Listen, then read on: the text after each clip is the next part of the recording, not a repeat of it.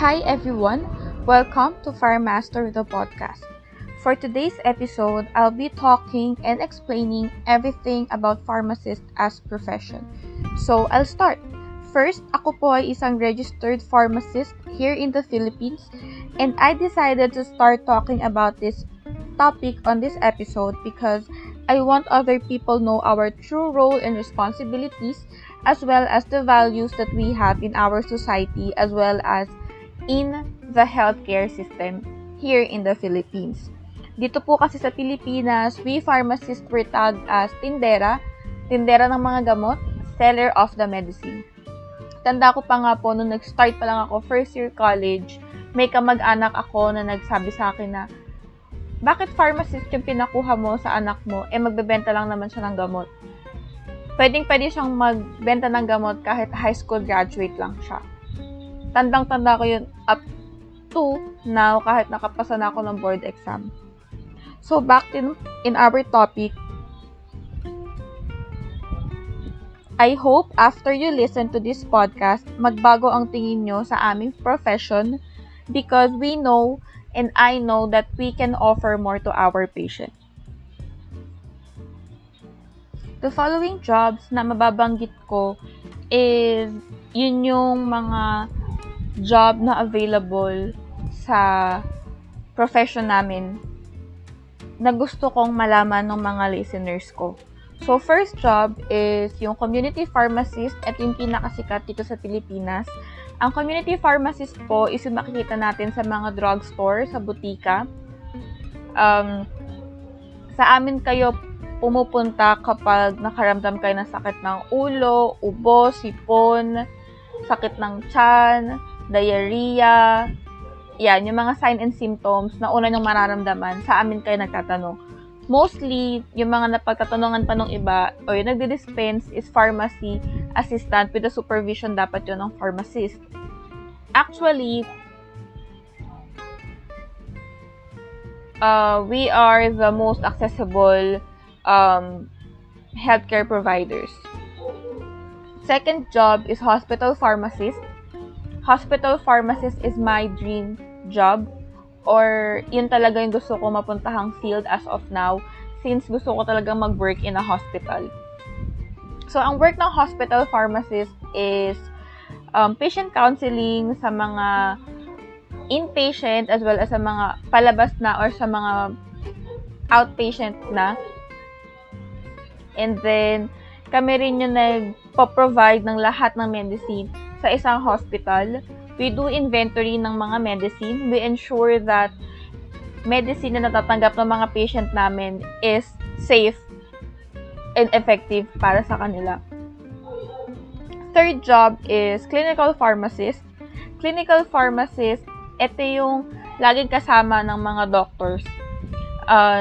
Dapat lagi silang partner kapag nag-round si doctor kasi kailangan ma-check ng clinical pharmacist na yung prescribe ni doctor is walang magiging bad interaction sa ibang gamot na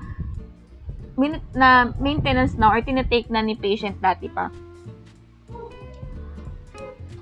Next job is regulatory pharmacist. Regulatory pharmacist, siya yung naglalakad ng mga paperwork or office pharmacist, si regulatory pharmacist. Siya yung naglalakad ng mga FDA approval ng mga gamot, mga cosmetic, ng mga skincare. Ayan, pangalan ni pharmacist yung nakalagay doon once na-approved yun. Kailangan ng supervision ni pharmacist yung paglalakad ng paper and approval since pangalan niya yung nakalagay doon sa certificate or letter na approve na yung medication, yung cosmetics or other material. And then next job is manufacturing pharmacist. Manufacturing pharmacist, I think, is the most flexible kasi hindi lang isang department ang meron na pwedeng pasukan ang pharmacist sa isang manufacturing company. We have the QA, the quality control, the drug development, production, and I think meron din sa microbiology. Nung nag-intern kasi ako, alam ko nakapag-rounds ako doon. Yun. Hindi pwedeng mag-start ang isang production nang walang pharmacist, walang supervision ni pharmacist. And then, sa quality control, ganun din, kailangan din ng pirma ni pharmacist kapag mag-check ng gamot na ginawa kung pumasa ba siya sa lahat ng standards. And then, mostly pharmacist din sa quality assurance. Ayun. And then, lalo na sa drug development. Ang pinakamagandang department sa manufacturing, I think, is yung drug development. Kasi doon, alam ko na nag-intern ako noon dati, bago ilabas yung gamot sa production, kailangan mo nang gumawa ng maliliit na batches. And then, quality control yon. Once na pumasa na siya sa standard ng quality control, tsaka lang siya pwedeng ilagay sa production. So, ganun yung gawa sa drug development. And then, next job is academic pharmacist or yung mga academe. Sila ay mga pharmacist din, pero in a school setting. Sila yung nagtuturo, nagbibigay ng tamang value na meron ng isang pharmacist sa mga future pharmacist natin. So, sa mga pharmacy student natin.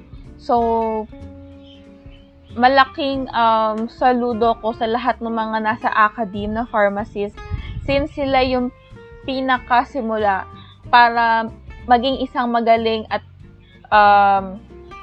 responsible na pharmacist yung mga pinuturuan nila. So, lahat ng knowledge na meron sila, binibigay nila yon sa lahat ng mga pharmacy student nila para makatulong at magamit nila yon in the future ng kanilang profession. And the next job, we have compounding pharmacist. Compounding pharmacist, sila yung responsible sa pag-compound ng mga medicine if yung gustong ipatakes ni doctor sa patient is hindi na commercially available. For example, ang available na lang sa market is in tablet form, pero gusto siyang gawing powder ni doctor. So, pharmacist yung magko-compound kung paano niya matuturn yung tablet na meron sa market into a powder form. Ganun yung work ni compounding pharmacist. We also have other work or job ni pharmacist, and ito yung iba. We have nuclear pharmacist. We also have public health pharmacist, industrial pharmacist, oncology pharmacist, and ambulatory care pharmacist. I think itong mga na-topic ko ngayon is hindi pa siya kompleto. Feeling ko meron pang ibang field si pharmacist na pwedeng pasukin kasi sobrang lawak ng field na pwedeng gawing work ni pharmacist. And always remember, pharmacists are also a healthcare provider. Healthcare provider, ito yung mga lisensyadong tao na pwedeng mag-improve ng isang health ng isang patient. Ayun. So, lahat ng healthcare provider needs to collaborate to each other para magkaroon ng magandang healthcare system ang Philippines. And pharmacist is one of them. And we pharmacist is the most accessible healthcare provider na pwede nyong lapitan in the community setting. So, I guess that's all the topic that I need to be discussed for this first podcast episode. I hope you enjoyed listening, and I hope you have learned something from this podcast. Thank you for listening to my very first episode in Pharmaster the Podcast. Have a great day and God bless.